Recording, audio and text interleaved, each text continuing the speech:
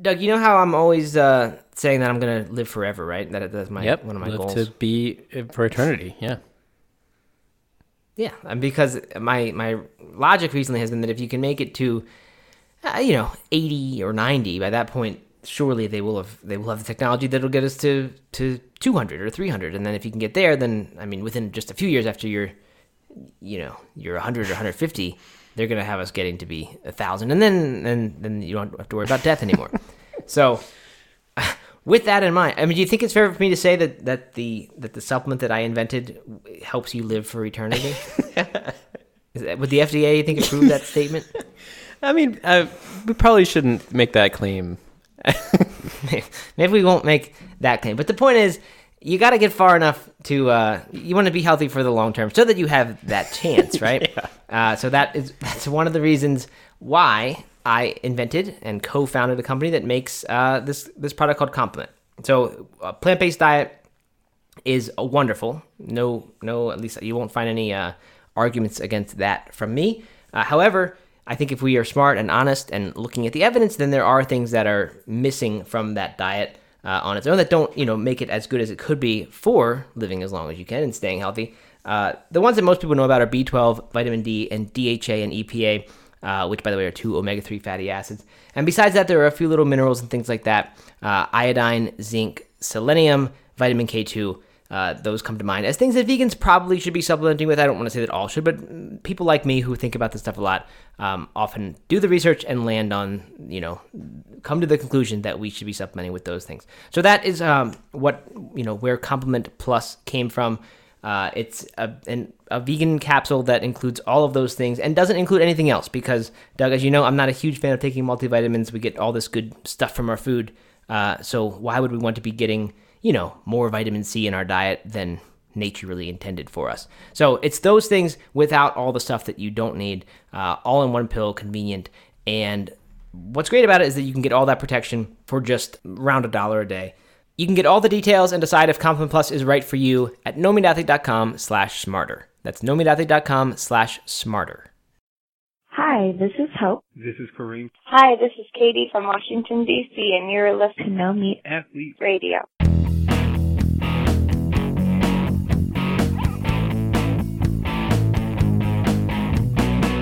Doug, remember we were talking a few weeks ago about the rising popularity of esports? Yeah, of gaming sports? Yeah, esports. Yeah, okay. Yep, okay. Yep, I remember that. Get with the lingo here, Doug. It's called esports. It's more popular than real sports now, basically. It's going to be soon. Okay. What I heard is that the NBA 2K, do you know what that is? No. It's like the basketball game that is out now on maybe it's 2K18. I don't know. I don't know anything. But it's the new basketball game. Okay. Like NBA Jam, but way better. Yeah. I don't know how you can get much better at NBA Jam, but I get what you're saying. Better somehow graphics. they've improved on that. Okay. And so the draft for that, there's an esports draft where I guess owners of esports teams are drafting the guys and women, guys and girls who are playing the video games. You draft those people. You draft the players you draft the people behind the controller. Right. So the owners of the esports teams do, and then these owners are like they also own real sports teams. So that they have some real sports franchises have esports like sides to them. Yeah. And they're holding the draft in Madison Square Garden, and I think the NBA commissioner is going to be at it. What? It's like a real thing. I heard it's $1 billion industry now. Do the players get paid? Yeah, they get paid. I'm sure they get paid a ton of money. I mean, they get paid like, They're getting drafted to like play professional. Exactly. No. Exactly. Seriously? And there's ads and people watch it and I guess it's monetized by I don't know if you paid it's to subscribe to it or if it's like free. I think a lot of it is on free on Twitch or something. Twitch TV. Have you heard of that? I think that's a TV that I don't have it, but I think it airs these things. No, it's just a website. Oh, there's no streaming of. I'm sure you can get the website on your TV though, right? Oh yeah, I'm sure. Yeah. If you have a smart TV. But it's like a live YouTube. But everything's live. Okay. Interesting. So And you so yeah, and that's wild. There's big money in it, and it's a big thing. So when you're drafted onto a team, you're still playing by yourself against another single person, right? That I don't know, because I was watching. So I was looking up. What was I looking up? Something, I don't know. I had a problem with my. So here I am making fun of this gaming, and the reason I found it is because there was a problem with the FIFA, which I play with my son. The pack store, you couldn't buy new packs of players, and I was just Googling to see if there was a known issue with the pack store, or if it was just on our end. And I found their Twitter feed, and I started watching some of the stuff, like the top 10 goals of the week, which goals of the week on FIFA, and I noticed that the individual player names, were above the guys' heads when they would, do these moves and make these amazing goals. Oh, really? And I started to sense maybe they're playing something different than the thing that Holden and I have access to, where they're actually, 11 people, right, on a team. I don't know if that's true or not. I'm sure people listening to this do know that, but... everyone. I'm sure everybody listening to this knows exactly but if they're not doing that yet, then that's coming. I'm sure of that. And I think what I heard about the basketball thing is that people have their own player who they have kind of like, they have trained up, developed through the years or the months or whatever. One single player, I think, in NBA 2K or whatever the game's called. And they had a combine. You know how the NFL has a combine? Uh-huh. Before the draft, and everybody goes and shows their skills and run through the series of tests. Well, these draft people did a combine with their. They got assigned like a random guy, not a random guy, but a standard guy, not the guy they had been building up over the years, and had to do the shooting drills and run the 40. I guess I don't know. That's hilarious. It's scary to me. It's just like a weird. Are people going to quit playing actual sports? That's what I wondered. I have no idea, but it's possible. I mean, I don't know how I feel about this. That's how I felt. I mean, I'm not anti-video games at all, especially sports games versus, like, shoot 'em games, But that just seems kind of weird to me. You know what? I thought about this extensively, and the conclusion I reached was you could always... Like, I don't think there's any interest in watching... Actually, this is not really true anymore. I don't know. my logic was there's always going to be real sports, real in-person sports, because no matter how good players are at playing video game sports, I would imagine you can always just program a computer. The person who wrote the game could program the computer to be the best player, right? So, I mean, I don't know if that for sure, but I feel like with human stuff, there's still like this human element to things that you capture something that a machine can't. Like, I don't think we could program a robot right now to be a professional basketball player. Right? He'd be terrible. Or she or it would be terrible. I think. Yeah, but you could always still just have leagues where humans play humans, and then you can... Yeah, right. But my thinking was, you're never going to witness something that is just incredible that only humans could create, right, on the esports field, because you could always just have a computer simulation and witness things a million times better. And so I thought there's always going to be room for this human thing. But now that I'm saying that, I don't know that for sure, because like sprinting, we can make a car go faster than a human can, but we're still interested in which human can sprint the fastest. Sure. And the example that made me question all this was chess. I was thinking that we still watch chess matches at high level. I mean, not that I do or any of us do, but people watch high level chess tournaments and matches, and that there's excitement in that. But a computer can play better than a human at chess. Right. So maybe my logic is faulty. I don't know. I just I don't know. It's sad, right? It's somehow It's kind of, for some reason, that is sad. Yeah. Yeah, but it shouldn't be. I mean, I think when I hear people like lamenting the rise of technology and this nostalgia for the past and how sad they are, I'm always like, you shouldn't be sad. You're just stuck in your old ways, and you need to embrace that it's a new world now. So try not to be sad about it, but it's just weird. It's mind blowing to me. I honestly have no problem with people making money off video games, like being, there's like Twitch stars that just play video games and get people watch it and get paid. So I can see that there's like, it's not something I would ever just watch somebody play like Mario, but I can see that some people might enjoy that and they're like talking over it and kind of entertaining or whatever, and you make ad money from that. Like, I have no problem with that, but it does seem a little weird if we're like starting all these leagues, you know, and encouraging people to play a video game version of a sport instead of the actual sport. For some reason, that feels different to me. Yeah, it does. But But anyway, I don't want to judge and say it's worse to play the video game than it is to play the real sport. Because I don't know that it is. Right? I mean, I think it probably is, right? I mean, it's if that was all you did was play video games, then you're going to run into physical problems. But Sure. assuming you're maintaining a decent health, which is a big assumption, but assuming you are, then who's to say the real sport's better than the video? You're less likely to get injured in the video game sport. That's true. And less likely to have human interaction, and less likely to move your body, and more likely to spend hours in front of a screen.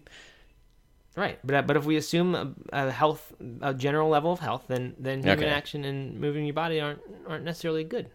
If you've already got health, I don't know. Okay. So anyway, that's interesting. I'm that's glad you sports. shared that, because I had no idea that was a. You said $1 billion industry. I think it's a $1 billion industry. Oh my goodness. What I was watching these FIFA goals yesterday, the goals of the week, and they were amazing. And it was like it made me not even want to play FIFA anymore because I'm never going to do what they do. And it was like, why? What are we doing? And then my son is in soccer camp all week, and when he came home, I said, I'm so glad you're working on real moves instead of getting this good at FIFA like some of these people are. And but as I was watching it, I was like, I just don't understand what is good about watching that, right? Like, it's not even aside from the fact that it's not a real thing happening, it just isn't that high quality thing. Like, it's the same camera angle all the time. You're just seeing this overhead shot of the field or whatever it is, 3/4 view of the field, and like the only things that are going to happen are those things that are in the game. So I guess what I think is, in 10 years, I think it's going to look indistinguishable from real sport, and it kind of already does in like the replay sequences. But Right. when it has a virtual reality component to it, and it just feels exactly like the real thing, then maybe I'll get it. Right? I still, the quality of watching it right now just doesn't seem that entertaining to me, because it just, there's only a finite number of things that are going to happen. Whereas in real sports, you got all kinds of crazy things that might happen. I just can't imagine, and maybe this is like me being so disconnected from it, but I can't imagine like getting excited about sitting down and watching, like I do a big baseball game. Like, I can't imagine going to a bar and watching a video game version of a baseball game. That's right? how I felt, but I don't know if that's really valid or not. Like, I couldn't think of why. What is really the difference? One's happening in real life, one's happening virtually. But Yeah, I mean, because one, I mean, we should probably move on from this, but one is happening like with fingers, right? And then one of them is like the person has like trained their entire body to be really good at this, and their eyes and all this stuff. Yeah, right. You're right about that. And where it is right now, it takes a lifetime of dedication to become a world-class professional athlete, right? Right. And yeah, I'm sure it's increasing the amount of dedication it takes to become a world-class esport athlete, if that's what they're called, e-athlete. Easily. But it sure doesn't seem like it takes as much right now, right? I think that's a really good point. It might take 5 years of hard work. I'm not making air quotes when I say hard work. To become an esports athlete, and I guess maybe there's not that same level of appreciation for what they're accomplishing then if the level of competition isn't there yet. But in 10 years again, then we're not gonna have that problem. Then it will be just as hard maybe to make it as an esport athlete as it is a pro athlete. Yeah, maybe. All right, Maybe. we gotta move So on. I guess the final question related to that is if you're a vegan esport athlete, are you still an elite athlete? I was wondering about this. Yeah, I mean, right? It probably Neil Barnard has what's his brain book, super brain. I don't know. He has a book about how good a vegan diet is for your brain. And my what I always told my mom when I was playing Nintendo as a kid was it's good for my eye-hand coordination, and it's good for my brain evolution a little bit. So if it's a thinking thing we're talking about, reaction time, then you got to think plant-based diet might help. I don't know. Certainly with your finger recovery. Yes, that's right. All right. So let's talk about Anyway. real stuff here. now that we officially started, probably 4 out of the last 5 episodes talking about video games Or gambling. or gambling. Yeah. Oh, and there's betting on esports. Betting on esports. Yeah, too. I think DraftKings even has that. No. Yep. Oh my Has had that for a while. Oh my goodness. Anyway, Okay. So today what we are doing is something, I guess you might think of it almost as a continuation of last week's episode, but we didn't want it to be that. Last week's was kind of impractical and just us, I think we did it, and this one is still based on a survey. We just sent a survey around, and, we got a bunch of the sense that people felt stuck. And that's what last week's episode was, just addressing stuck and how do you get unstuck. And we didn't really give concrete tips for getting unstuck because that wasn't what we were trying to do. But we just sort of gave some examples from our lives of when we've been stuck and how we got through it or didn't get through it, in hopes that people would just appreciate the perspective and maybe find something that they could use there. This one, I really dug into the survey, to the frustrations that people had, and got an alarming sense that people who eat plant-based diets and are, engaged enough to respond to a survey on our email list, of which 1,000 did, which is, not that's only a small percentage of the audience. So this was a fairly engaged group to fill out the survey. So many people there are worried about plant-based diet not giving them everything they need, not because they have evidence that it is not, but they're just concerned that they're not getting everything they need. That's a big frustration, or fear, I should say. And further, a lot of people just beat themselves up over not doing it right. They're trying to follow really strict things, and they want to be 100% this and 100% that, and they have some craving, whether it's like a cheese addiction or a vegan cheese addiction that they can't get over, and they are just killing themselves because they feel like they're just totally failing because they have these cravings or this addiction, or they can't be perfect. So we sent an email around this week that I wrote a couple days ago, and it got a really good response. And it was just sort of, and again, not a whole lot of concrete stuff, but just acknowledging what was going on and what I thought was probably the cause of it. And it resonated really, really well. People got it. So we said, hey, let's do an episode about this. And we do have a little bit more specifics than last time, as far as how do you, just the approach to eating that is not full of stress, because if it's full of stress, then it's not going to be very healthy. Just because even if you're eating the healthiest diet in the world, but if it's stressing you out to do it, then, I just do not believe that the net effect on your body is going to be one of health. It's going to be one of stress, and your body's going to reflect that, and it's not going to be a good thing. So what I want to outline here in this talk is the approach that I've kind of come to over many years now of trying to eat healthily, thinking about what I'm eating, becoming over the years from omnivore to vegetarian to vegan to whole foods focused, and then to something what I think is slightly beyond and better than just eating whole foods. Which, because just eating whole foods is fine, but I feel like it can kind of fall into sort of a lazy approach where you're eating, I don't know, pasta every night and saying, well, this is whole enough, so I'm doing what I should be doing. Yeah. No, I think that when it, like, diets are interesting, right? Because the diets are created with rules, right? That's the definition of a diet, right? So the vegan diet has specific rules that you have to follow if you're following the diet to the T, right? Right. And that by itself creates this level of stress for certain people, I think, and especially when you're kind of just getting into it, that there's that structure that is good, that can be helpful, right? Because it defines how you should be following something.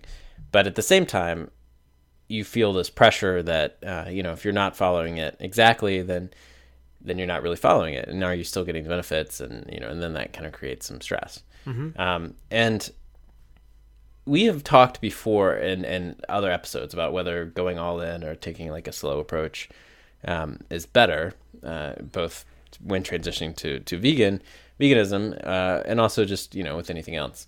And, I guess what I've found for myself in my own personal journey is that structure, those like hard and fast rules can be really good. Going all in can be really good for getting like a baseline. And then you kind of open yourself up a little bit, relax a little bit, and find what actually is working for you. Yes. And that is something we've talked about that on the podcast before. I may have written a few blog posts sort of about this topic. But that has been the way that I have typically made changes over the years. And I don't know that it is something that is works for everyone, but we have talked in the past about the power of a deadline, or kind of a finish line. Yeah, not a deadline, but a finish line to a challenge you're doing, right? A week-long diet challenge or a 30-day diet challenge. And I think these things have gotten a bad rap because it's like, okay, we start thinking about cleanses. Like, I'm going to do a 30-day cleanse or a week-long cleanse, and then everything will be better after that because I did those 30 days or that week, that week of this healthy eating. And of course, that's not true, right? If what you do for a week or 30 days or a year doesn't do anything 20 years from now or 10 years from now. What matters is what actually sticks, and whether it sticks or whether it affects the way you are after that in some lasting manner. That's what matters. So we're not talking about, do a cleanse so that everything is better after that, and then just do another one a year from now to maintain, that level of cleanliness. Right.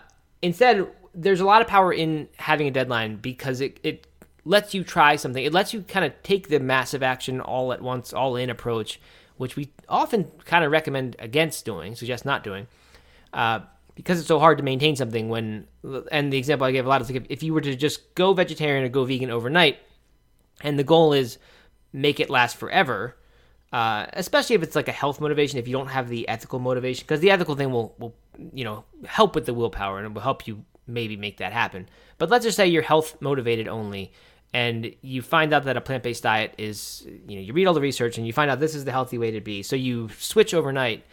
The problem is a week from now or 3 days from now, you're fighting this craving for a cheeseburger or whatever your favorite food was that you used to eat that is, an animal product. And you're not just fighting it then, you're also fighting in your mind this, you keep saying, wow, I can't have that now, and I can also never have that again my entire life.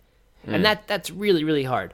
So if you have but if the thing is, I can't have a cheeseburger now, but if I just get to Saturday, then I can again, that I can again, then when you get to Saturday, because you that helped you get through, you might decide that, okay, you're done and you are ready to go back to eating a cheeseburger again.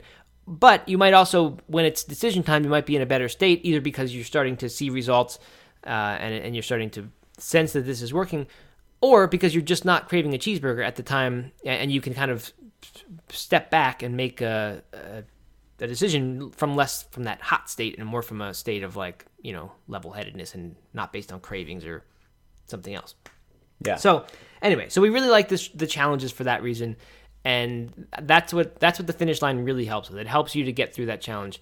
So for me, in the process of going vegetarian, and then even in the process of going vegan, both times I had a 30-day, or maybe, I don't know, with vegetarian it wasn't really 30 days. I tried a few weekends of it, and it helped. And even if I didn't last, like when I tried to go vegan, or it wasn't even that I was trying. When I was interested enough in a vegan diet that I wanted to try it, I set myself a 30-day challenge, and I wrote about this on my blog. You could go find it if you really wanted.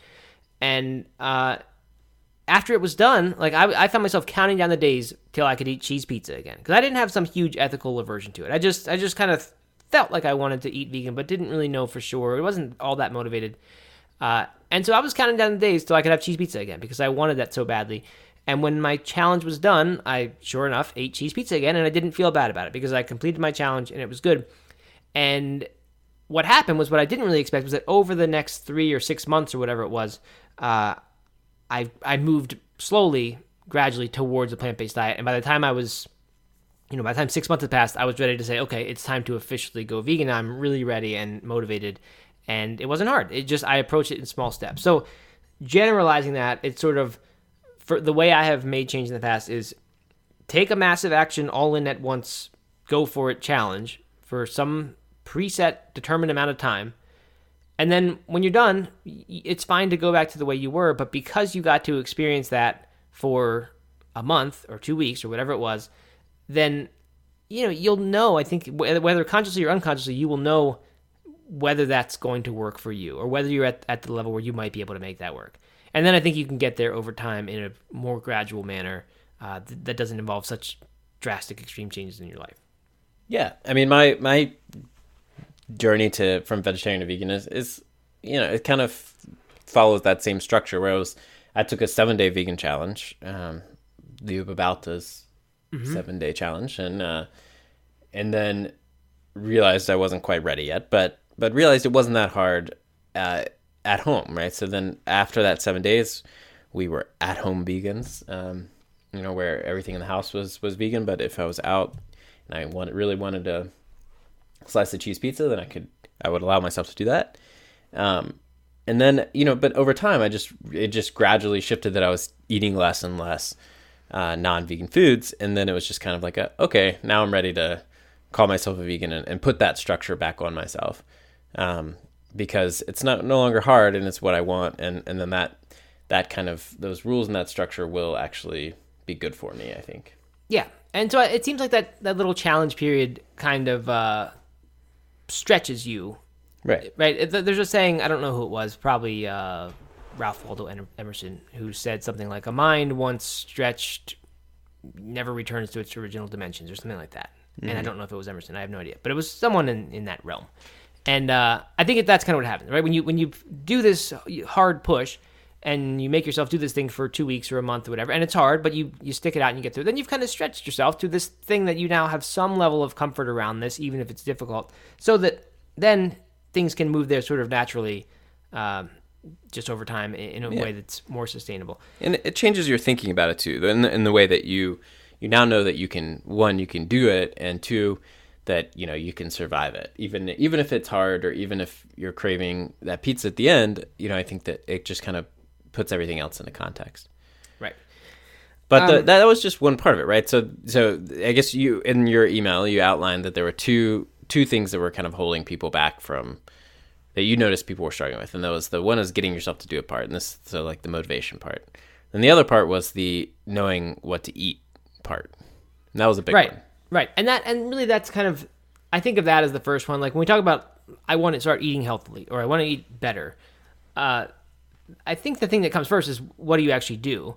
And then the actual part, and that's not hard, right? There are 1,000 different philosophies on how you should actually eat, and it's quite likely that many of them work if you actually do it. Now, I don't know, that doesn't necessarily mean they all work for the long term, or they're all, the right way to eat. But as far as whatever the goal is they're trying to get you to, whether it's just short-term fitness, losing weight, putting on muscle. Weight. Yeah, right? Like, they're probably pretty effective at helping you reach that goal. If it's a book and it has made it onto the shelves of Barnes & Noble, then, you got to think it probably works halfway well at doing what it's supposed to do. But, and that's not always true, of course, but, I think in general it's a pretty safe bet that if you can actually implement a diet, then you're going to see some of the results that it promises. The hard part is the actual implementation. And I think what happens is the cycle that I just have seen happen over and over is that a diet comes out, people try it, it works for a little while, but there's no actual changing going on. They're not going about habit change in any intelligent manner, or even if they are, as we've talked about, it's kind of like it's very hard to make those kind of fundamental changes, something like as fundamental as the way you eat. That is not an easy thing to change, and even if you have changed it for 30 days in a row or 60 days in a row, it's quite possible that in a year you're going to have slid back to where you were before. So the point is, it's hard to get yourself to change. And what happens is the next diet book comes along then that promises you some easier way, right? It's, you failed before, we know it was hard, but here's this new diet that now lets you eat all the foods that you love. And I don't know, I think this is where a huge part of the appeal of paleo has been. And I don't mean to bash paleo, because I do think, I don't know, I mean, I don't think it's the best thing for long-term health, but if we're drawing inspiration from how we historically, how our ancestors ate, right, and how we evolved to eat, I mean, that seems like a sensible approach. It's kind of a marketing story now, because it turns out there's not really any one paleo diet, and it has kind of turned into eat bacon and eat all these fatty foods because it's natural to do so, and that's not really what it's supposed to be, I don't think. But anyway, there's tremendous appeal in that, right? Like, oh, wow, I can actually eat bacon. All these years I've been told that was bad, and now I realize I can actually eat that. that sounds easy to follow. I'll do that. And but what happens? I mean, and even with paleo, despite its popularity, people will try something like that, and they'll fail at it because they'll end up coming back to the cake or the pasta or whatever it is that's not paleo that they just can't possibly stay away from. So I think, and then it's a cycle, and then the next thing comes along that says, oh well, you failed at that, but here's this new thing, which is you can't possibly fail at this one because it's all these other foods that you love that you thought you could never eat. And I think we fall into this trap and go through this cycle. And every time we're promised some new thing that is supposedly, even easier than before, I think we're just sort of more and more losing sight of what actually makes sense to eat, which is all the same boring health foods that we've known for 50 years, right? Just good old healthy fruits and vegetables for the most part, and things around them, natural healthy foods. But I just think we start to get all these rules, and we start to get alkalinity tests, and we start to have meal timing and combining and all just different things that we just starting to lose sight, and have now all this big story in our head about how many times we've failed and have all this confusion. And one diet says this, but this last diet said this one, which isn't surprising because if a diet is now positioning itself as the opposite of this thing that you failed at before, then of course there's going to be conflicting information. And that was another huge theme of the survey is people don't know what to do with all the conflicting information. Right. So anyway, I think it's not the fault of the individual. In fact, if anyone's at fault, and I don't even think it's the diet authors who are at fault, I think it's the whole food industry and how the processed food situation, because it shouldn't be that hard to get yourself to eat healthily if eating healthily is in some sense natural, right? If it's natural, then it should be what we do by default.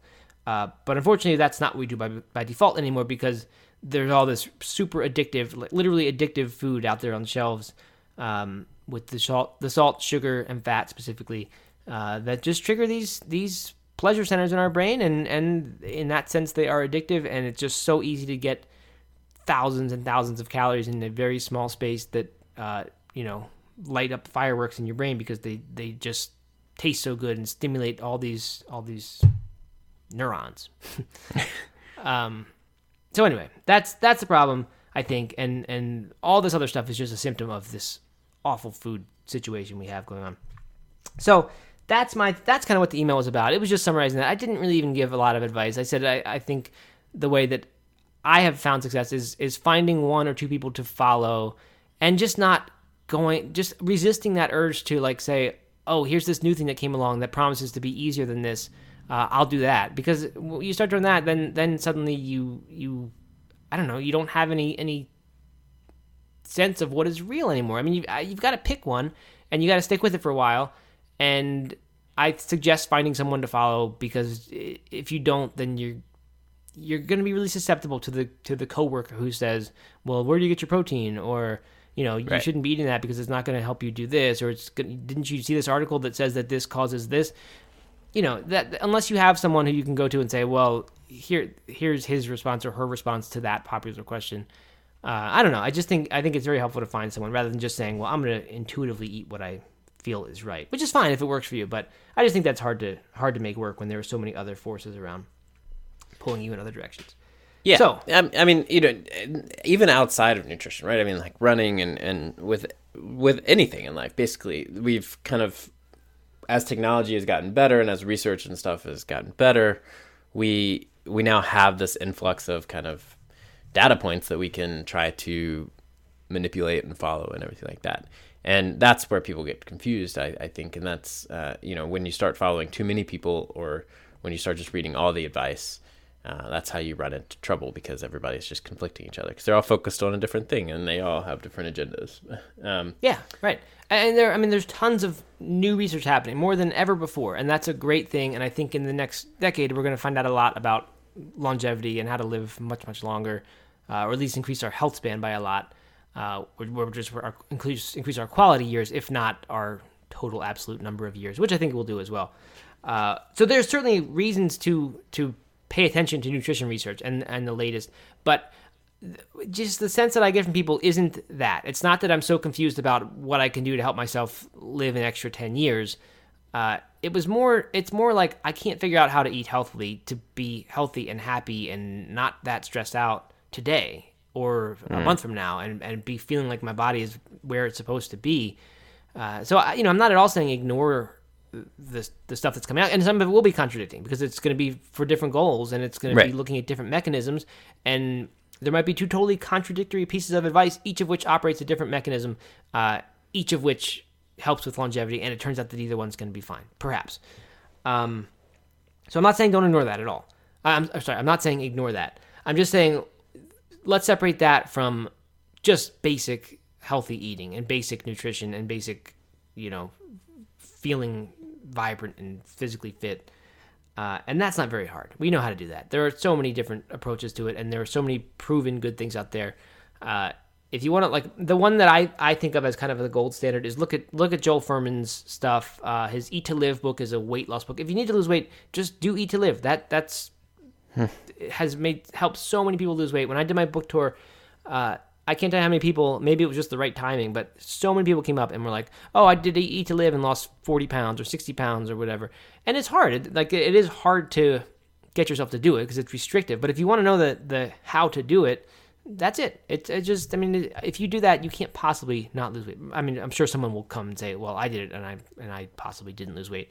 But I think it's very, very hard to do that. I think you would be the great exception if you can do that and not lose weight if that's your goal. So anyway, I think a diet like that one, and it's just whole foods and plant based is really what it is. And he recommends certain foods, which actually is a kind of a nice segue to where we're going with this episode, because we do have some actual practical advice.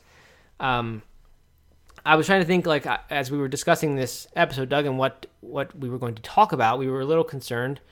I was especially concerned that I was worried that it was going to turn out just like the last episode, where I can tell you what I've done, but I don't really have any specifics as to why it has worked or any kind of directives as to, like, here's how you can implement this in your own life.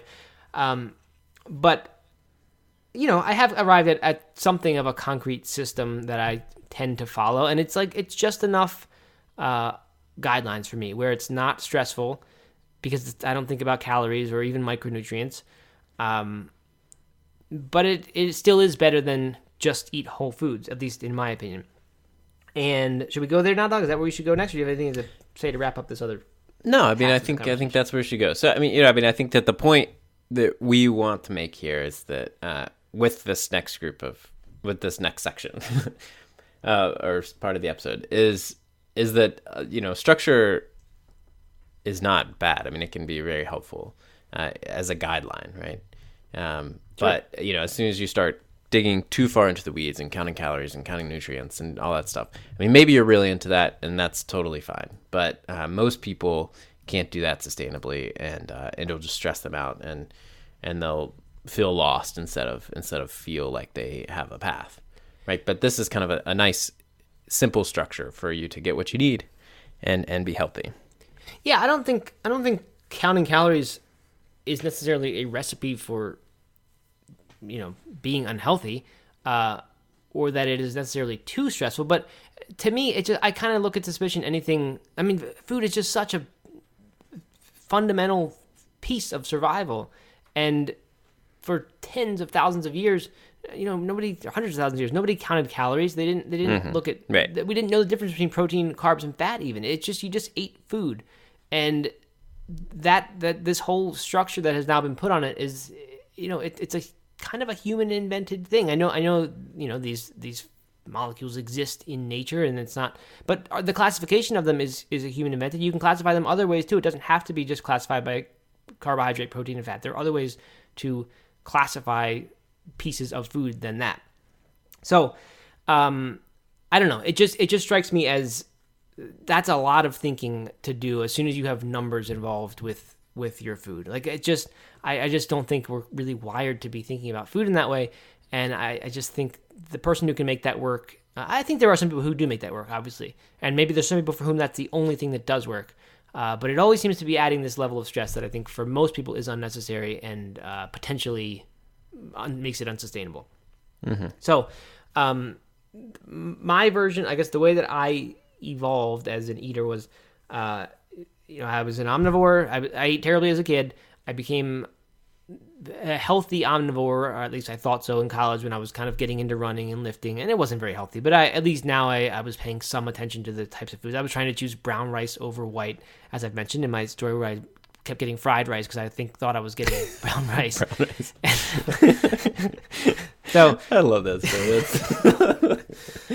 young Matt. Yes. So yes.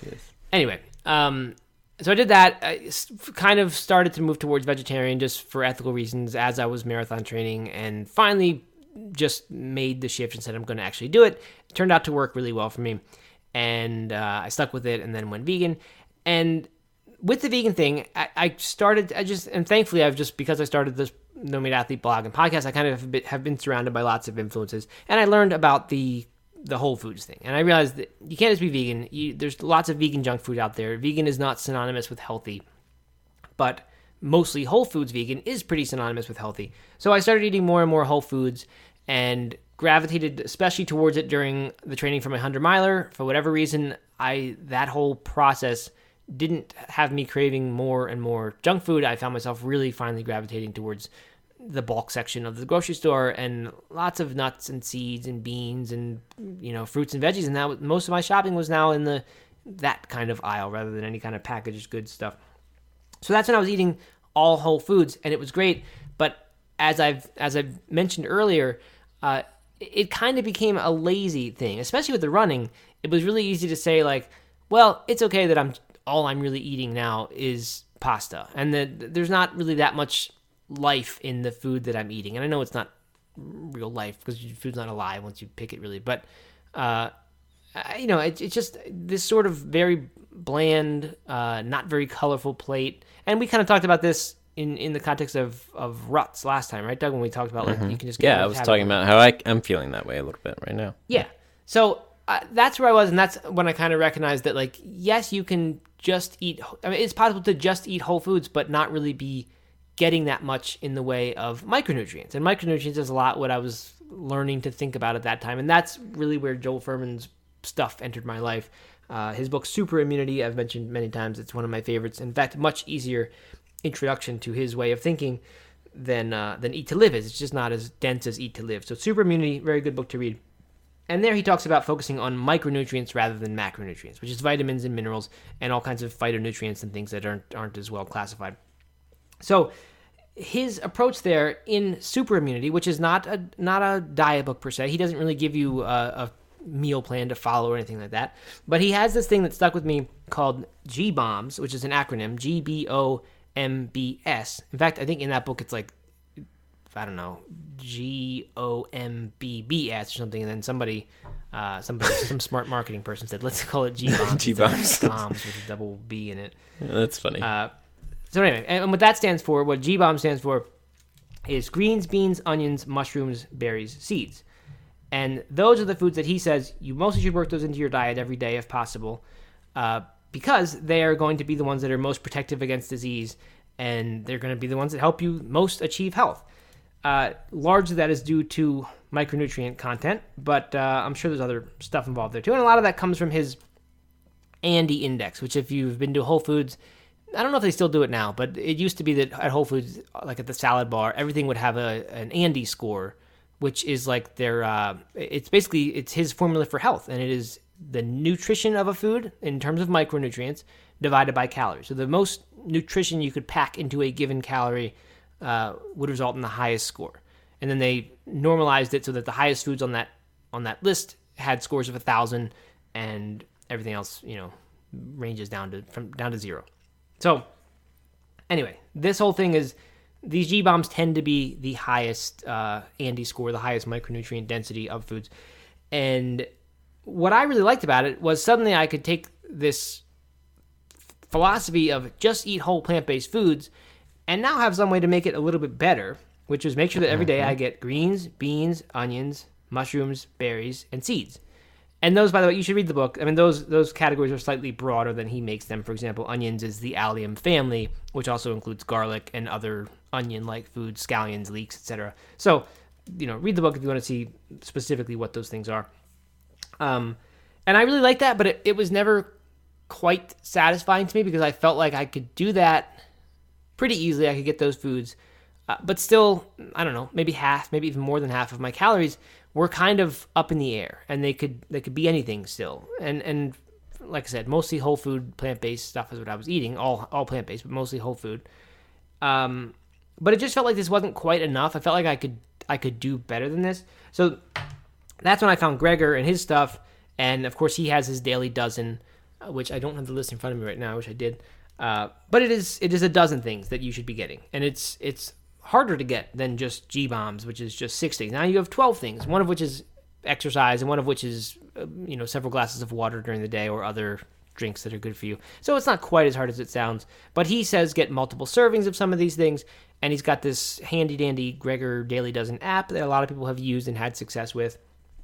So I tried that for a while, and it worked pretty well for me. I enjoyed doing that. I enjoyed checking off the boxes, not in app form, of course, Doug, but in an old-fashioned pen and paper Pen form. and paper. Yep. Did you have a little chart that you would update every day? Yes. I actually had a slate chalkboard and eraser okay. in my home that I no, I'm just kidding. I didn't. It's not the Stone Ages here, Doug. I actually think that's more practical. Maybe not chalkboard, but like a dry erase board. Yeah.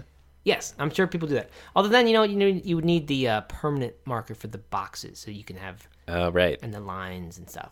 Yeah. There's some way of doing that, I think, but I don't know what that is.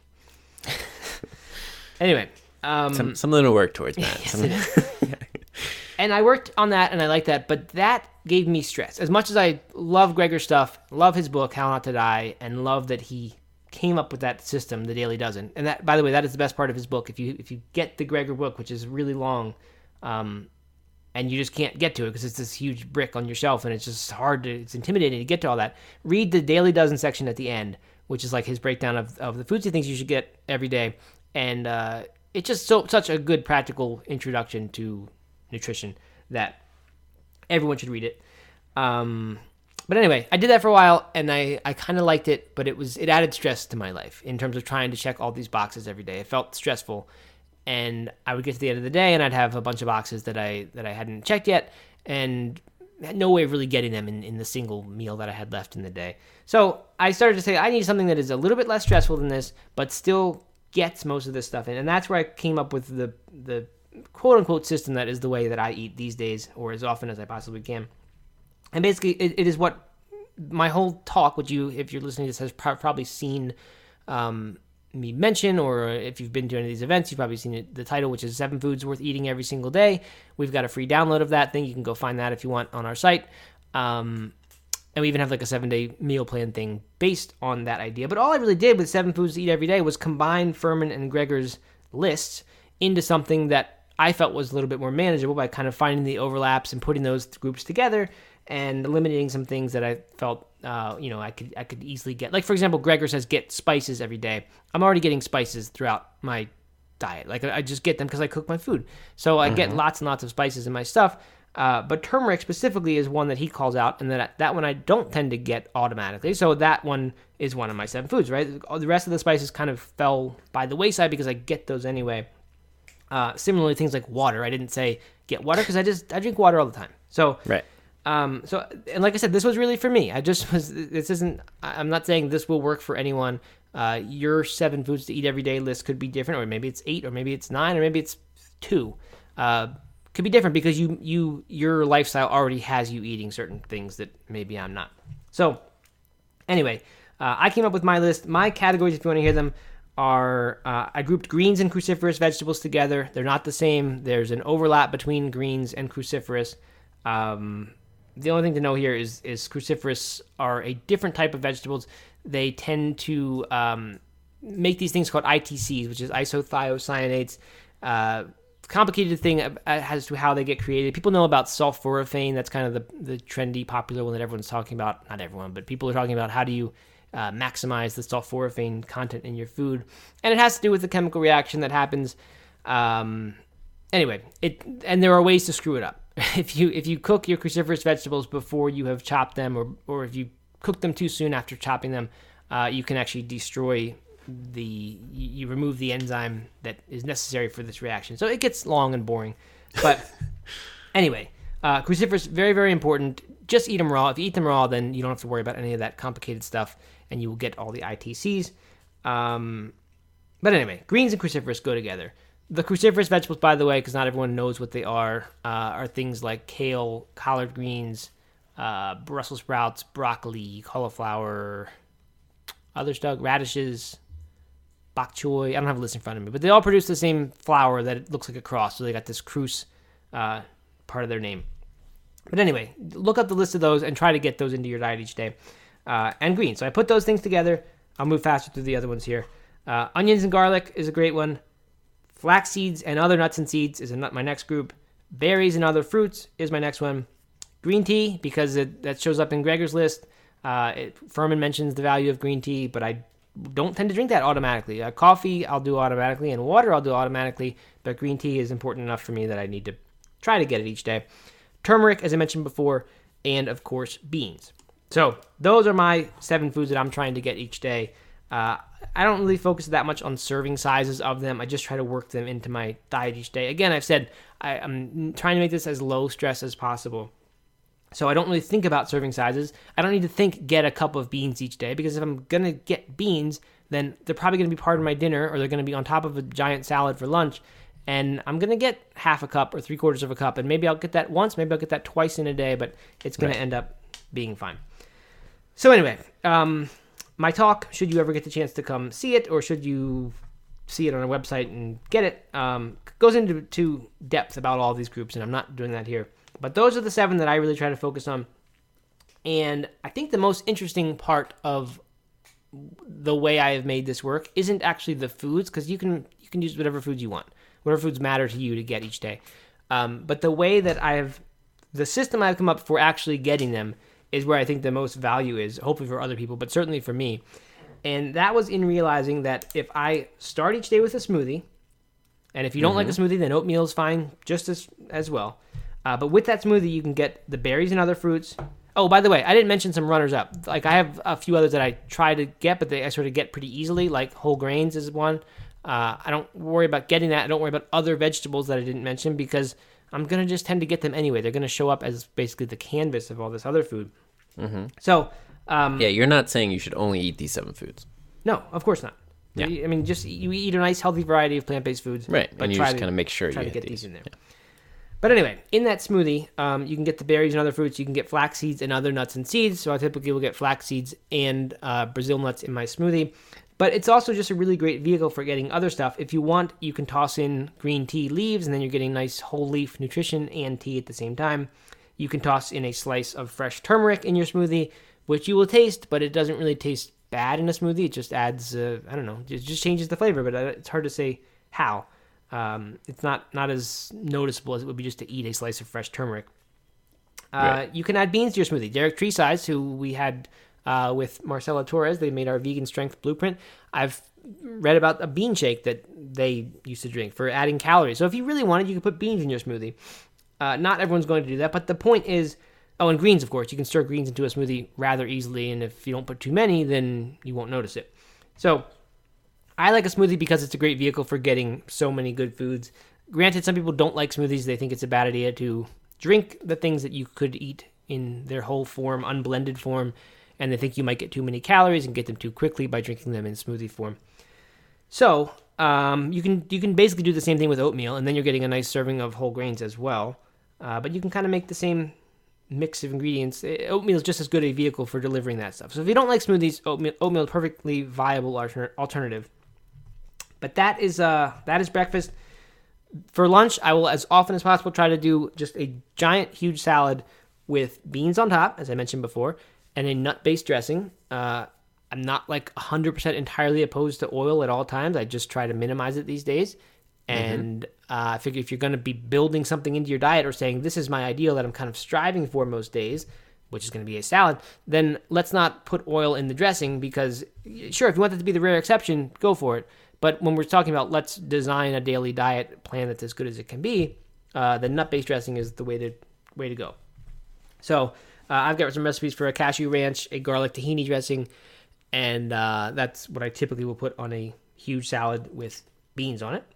And then finally for dinner, it's going to be some combination of a green, a grain, and a bean, which old school fans of No Meat Athlete will recognize that term because it was a blog post that I wrote a long, long time ago, long before Trader Joe's put that same phrase on their frozen something. I don't know what it They was. stole it. They found They you. totally stole and it. They stole it. I hate Trader Joe's.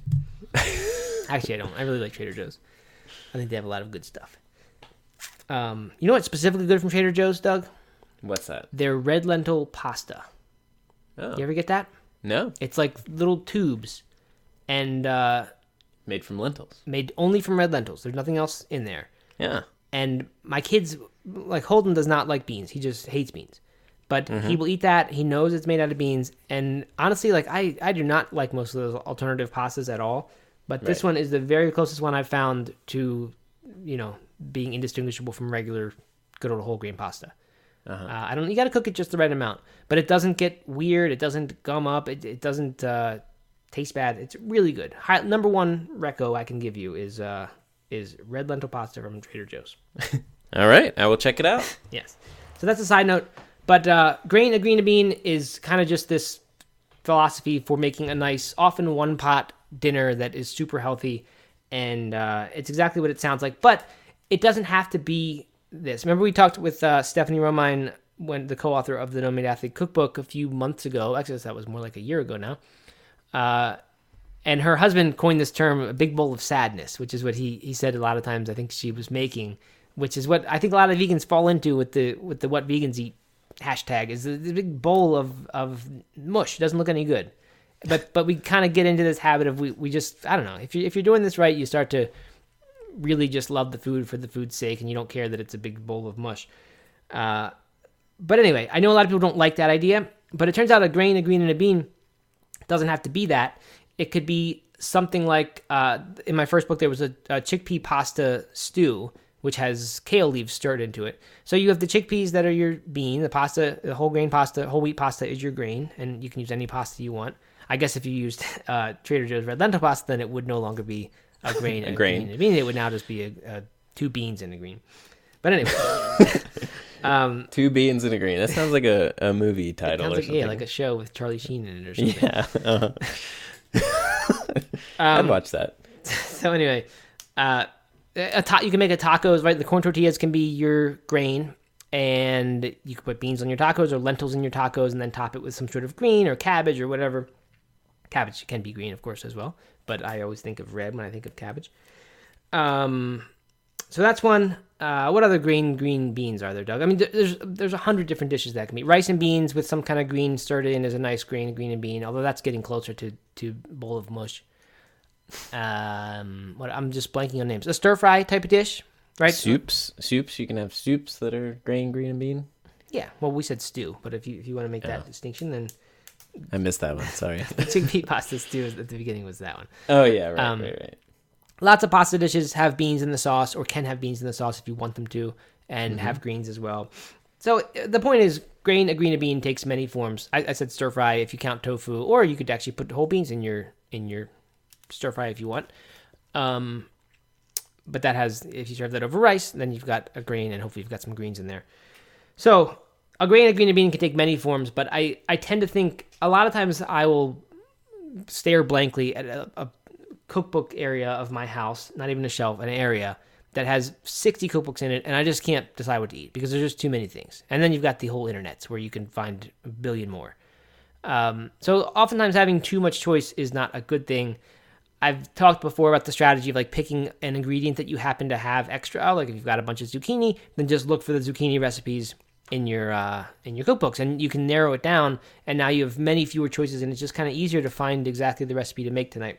But this green bean format does that for me as well. So I'm trying to figure out what to eat. I would just start thinking about grains, and beans, and what recipes do I know that we do that fit that format, or can I just go in a book and start leafing through looking for those sorts of things? So anyway, that's what green and bean is, and that also of course makes it very easy. Green and bean is 3 of these foods, well 2 of these foods plus the runner-up whole grains. So anyway, and then you throw in other veggies and exactly. and onion and garlic and right. You can start it with onion and garlic. So the point is, any of these meals, including the salad, which we didn't really expand on, but often I'll just do the slice of turmeric with my salad. You could put berries in your salad. You could put nuts and seeds in your salad. You could put onion and garlic, like scallions, for example, could go on your salad. greens, cruciferous, are obvious. So the point, these meals are carefully chosen because they are really good vehicles for providing the foods that I'm trying to focus on each day.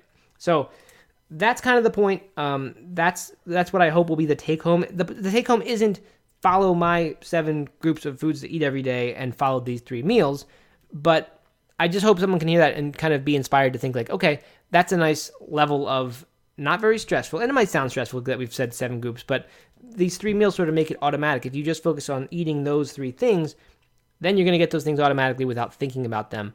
And for me, that is what I do almost all the time. I stray from it now and then. There are certainly days when I just go entirely off that, but I always try to come back to those 3 because I think they're the best I can do, and those make me get those 7 groups of foods pretty much automatically. So that is my strategy. Any closing thoughts there, Doug, about that?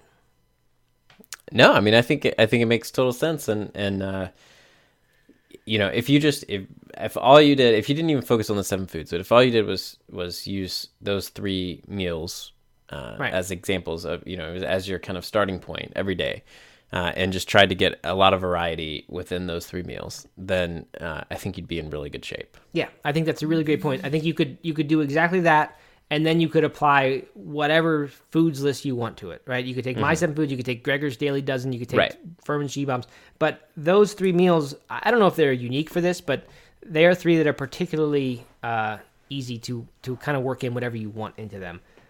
So that is what works for me. So anyway, I like that. It's not a meal plan, and I think that's probably a good thing. For the most part, I think, you know, you can follow meal plans. They're nice for what we talked about earlier in getting you to do something for a while and stretching yourself to feel what it's like to eat this way. But you just can't follow a meal plan for your whole life or even for a year. It's just too hard.